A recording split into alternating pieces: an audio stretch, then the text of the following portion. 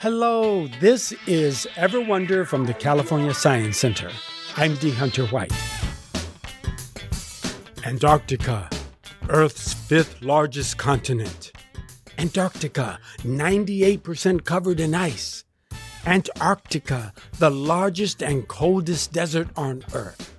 But hold on, wait a minute. Antarctica is sometimes called the continent for science. Ever wonder what kind of science happens in Antarctica? Well, I recently had the honor of speaking with science educator Elaine Krebs about her science expedition to Antarctica. Elaine takes us on her journey. She tells us how she traveled to Antarctica and describes how cold Antarctica is. And Elaine explains some amazing neutrino research happening in Antarctica and why neutrinos are crucial to understanding the world that we can't see. So chill out, relax, and join me in my conversation with Elaine Krebs. Hello and welcome, everybody. Hey, my name is D. Hunter White. Just want to welcome my guest today, informal science educator Elaine Krebs. Elaine, thank you for being with us today. Thank you so much for having me. I'm excited. All right. Well, we have so much to talk to you about. Now, we have to talk to you about your expedition to Antarctica, your work with Polar Trek. But Elaine, I met you here at the California Science Center as one of the educators here. For all of our listeners out there, give us an idea of how you started. How did you get started at the California Science Center? So I got started way back when I was a master's student at USC. I was studying marine biology and I took a course on science communication to informal audiences. So as part of that class, I got to work with some awesome people over at the California Science Center, such as Dr. Chuck Kopczak and Gretchen Bazella. And part of the course was to design an exhibit and spend time volunteering here at the Science Center. And I absolutely loved it so much, I wanted to work there full time. So I started as an exhibit development intern for 2 years. And then I spent over 6 years as lead educator in the education department. One of the things that you mentioned, you said informal science educator. What does that mean exactly? Informal science education, it's a field of education that often happens outside of a classroom. So think after-school programs, science centers, museums, parks, community centers. I do work inside of classrooms, but often in a visitor or guest capacity. So I'll enter a classroom, do a presentation, or run an activity alongside and with the regular classroom teacher. So lots of really cool audiences, lots of really cool jobs and activities and events and venues. It's always different and super exciting and super fun. Yeah, you sound really passionate about it. Did you always know you wanted to be an educator? Definitely not. Growing up, I wanted to be all sorts of types of scientists. I really wanted to be a paleontologist at one point, the first time I visited the Field Museum in Chicago. And then I wanted to be a doctor for a while. And when I got to college, I was really excited about marine research. I loved being out on the boat or out on Catalina Island. But after taking that course in science communication, I was like, okay, I love science, but I love talking about science and sharing science even more. So that is what I pursued as a career, and it's been an adventure.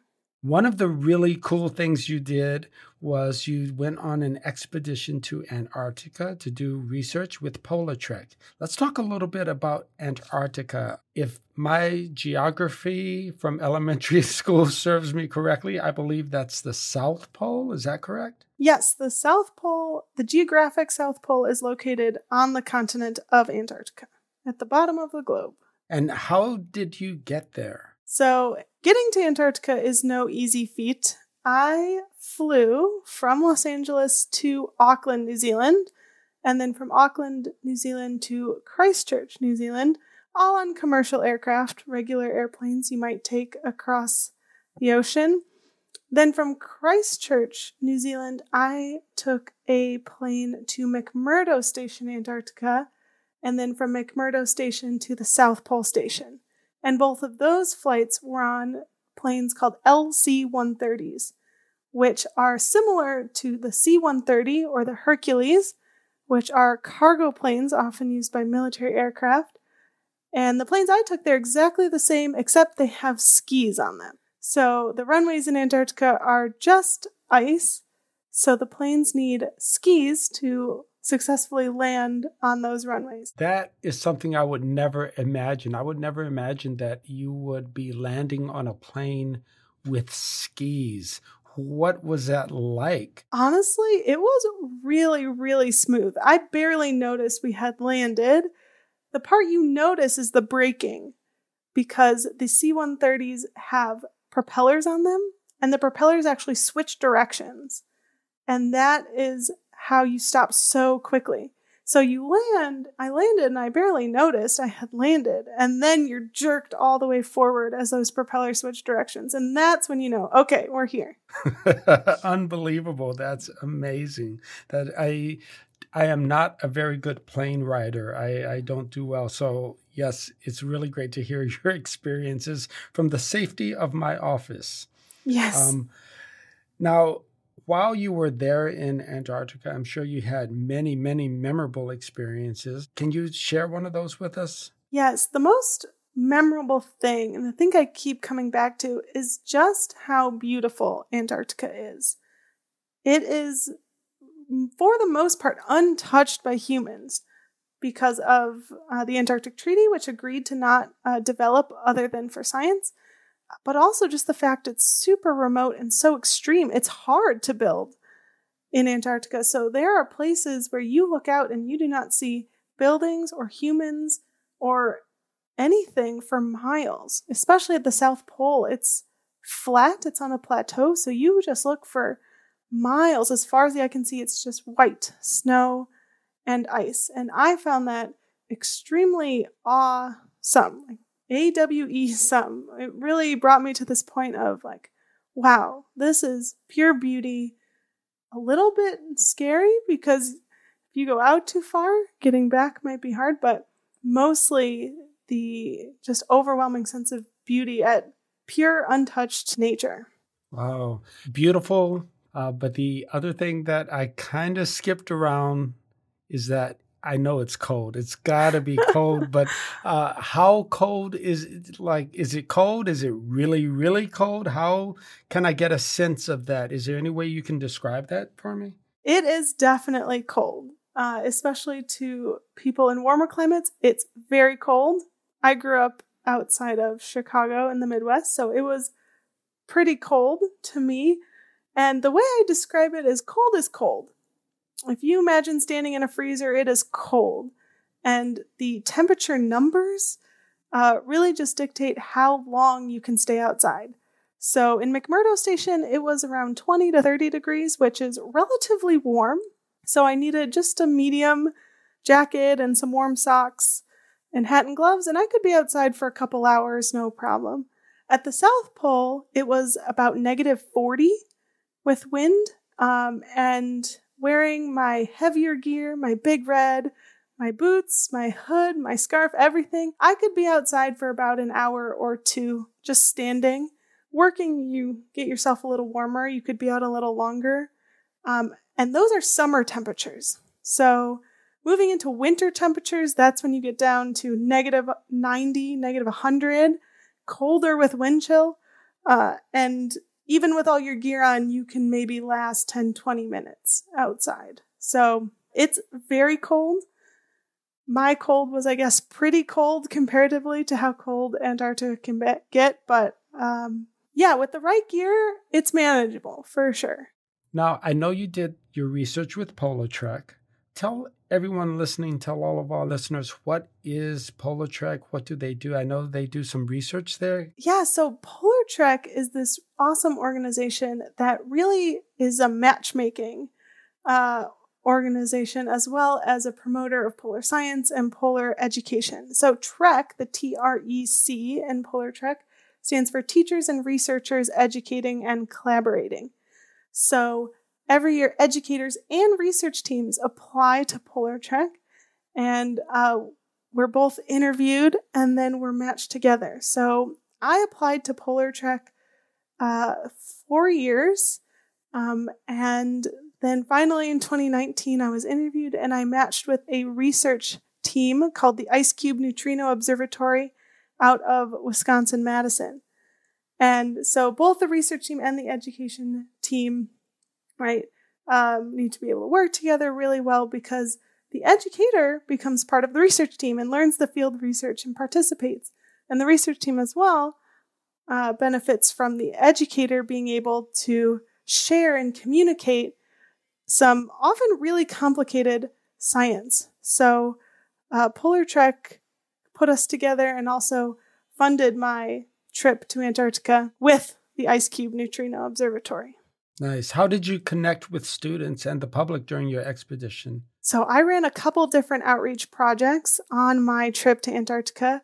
First, I visited a lot of classrooms before I left, and I had the students write postcards. I also had staff from the Science Center write postcards to me as well, that then I answered and actually mailed back from the South Pole, because there is a post office there, which was really, really cool. Something else I did was I posted daily blog updates. We called them journals on the Polar Trek website with pictures and updates on what I was doing, what was happening. And the last really cool project I did was I actually hosted a live Zoom meeting from the South Pole, which is no easy feat because we only get about 8 hours of good internet connectivity down there.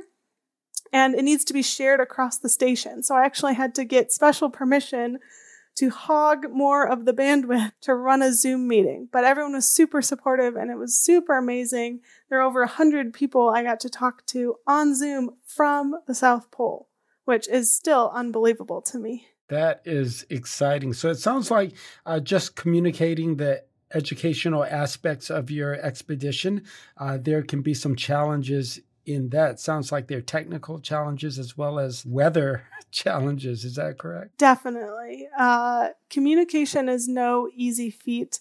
Like I said, there's only about 8 hours of good connectivity from a few satellites that we can actually see from Antarctica. Most satellites don't fly in range.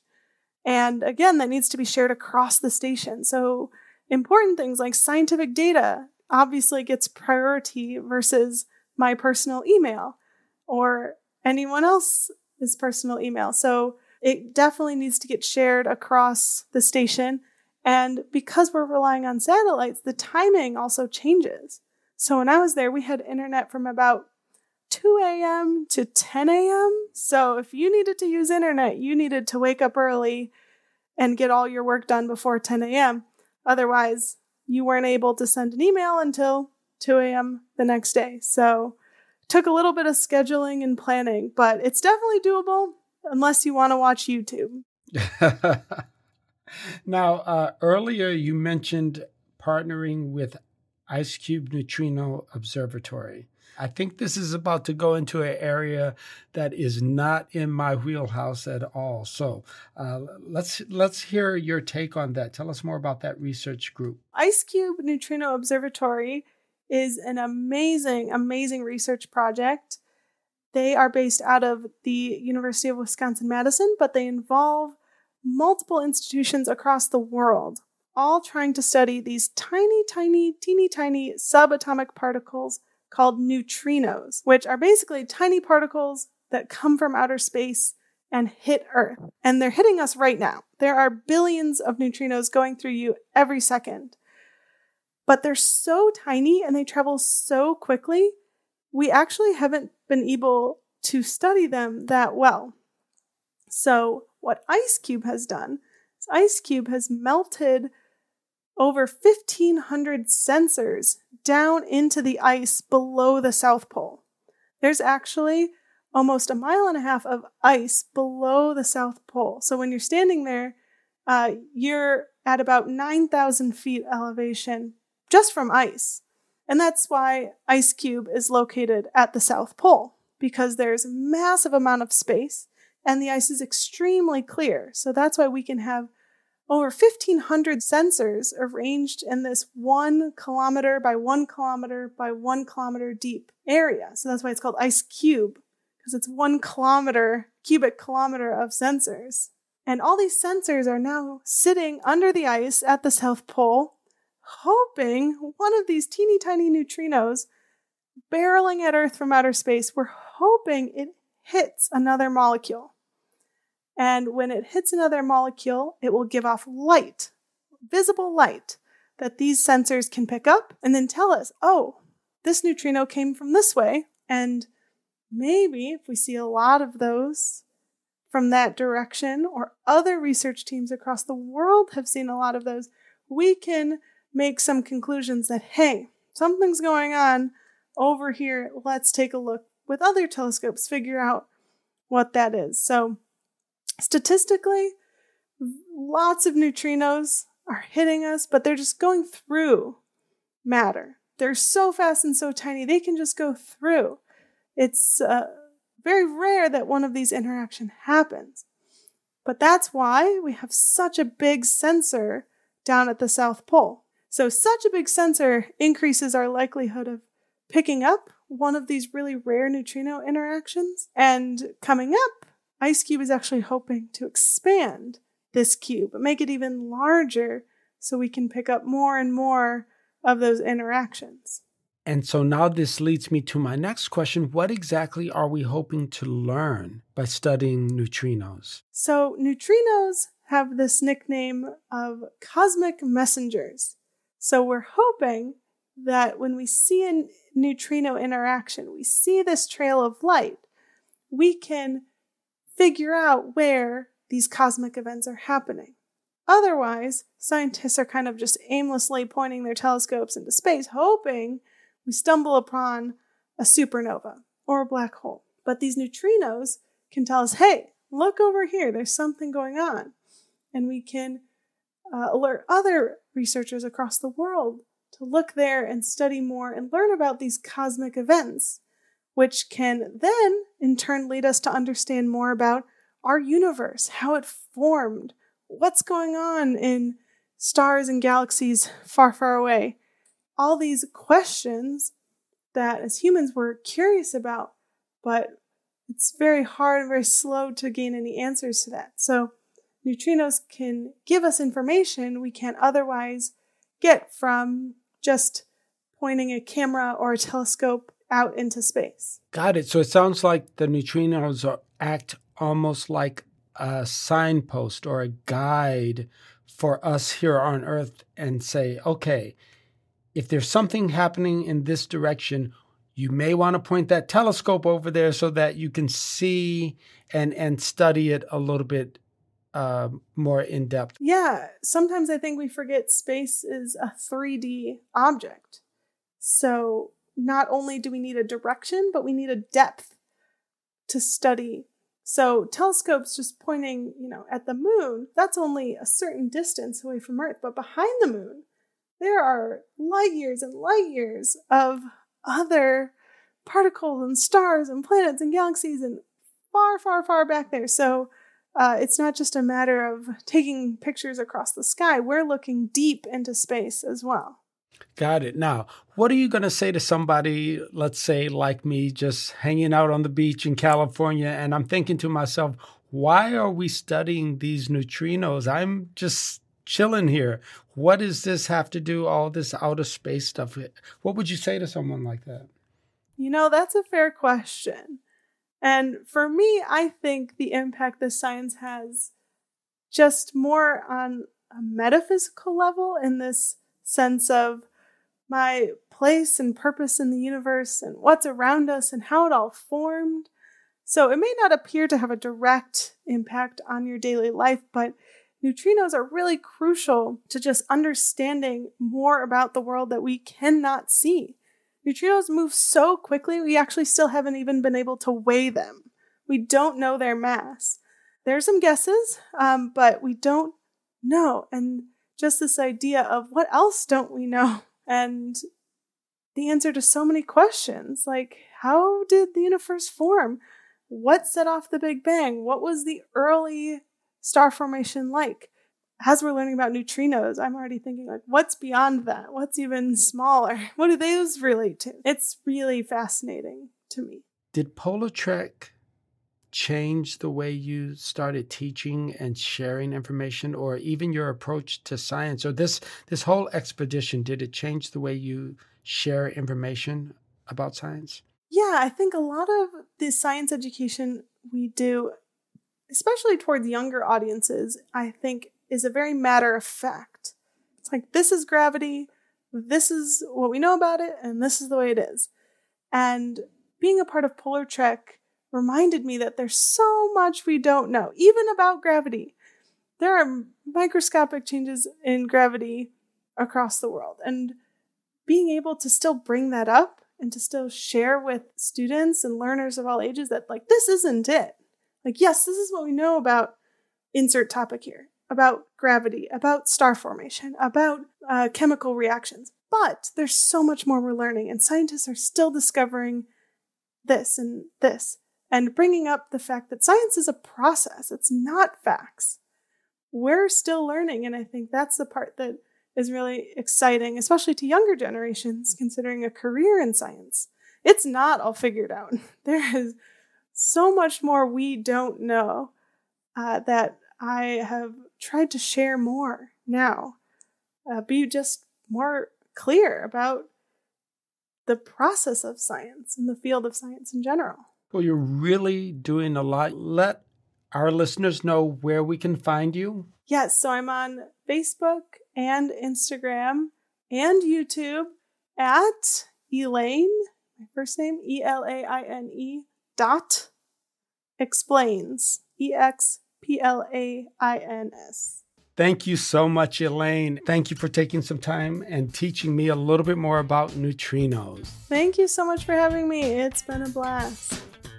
And that's our show. Thanks for listening, and until next time, keep wondering.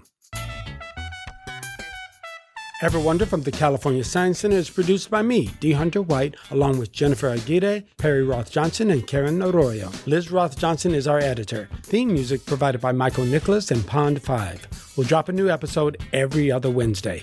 Hey, if you're a fan of the show, be sure to subscribe and leave us a rating or review on Apple Podcasts. It really helps other people discover our show.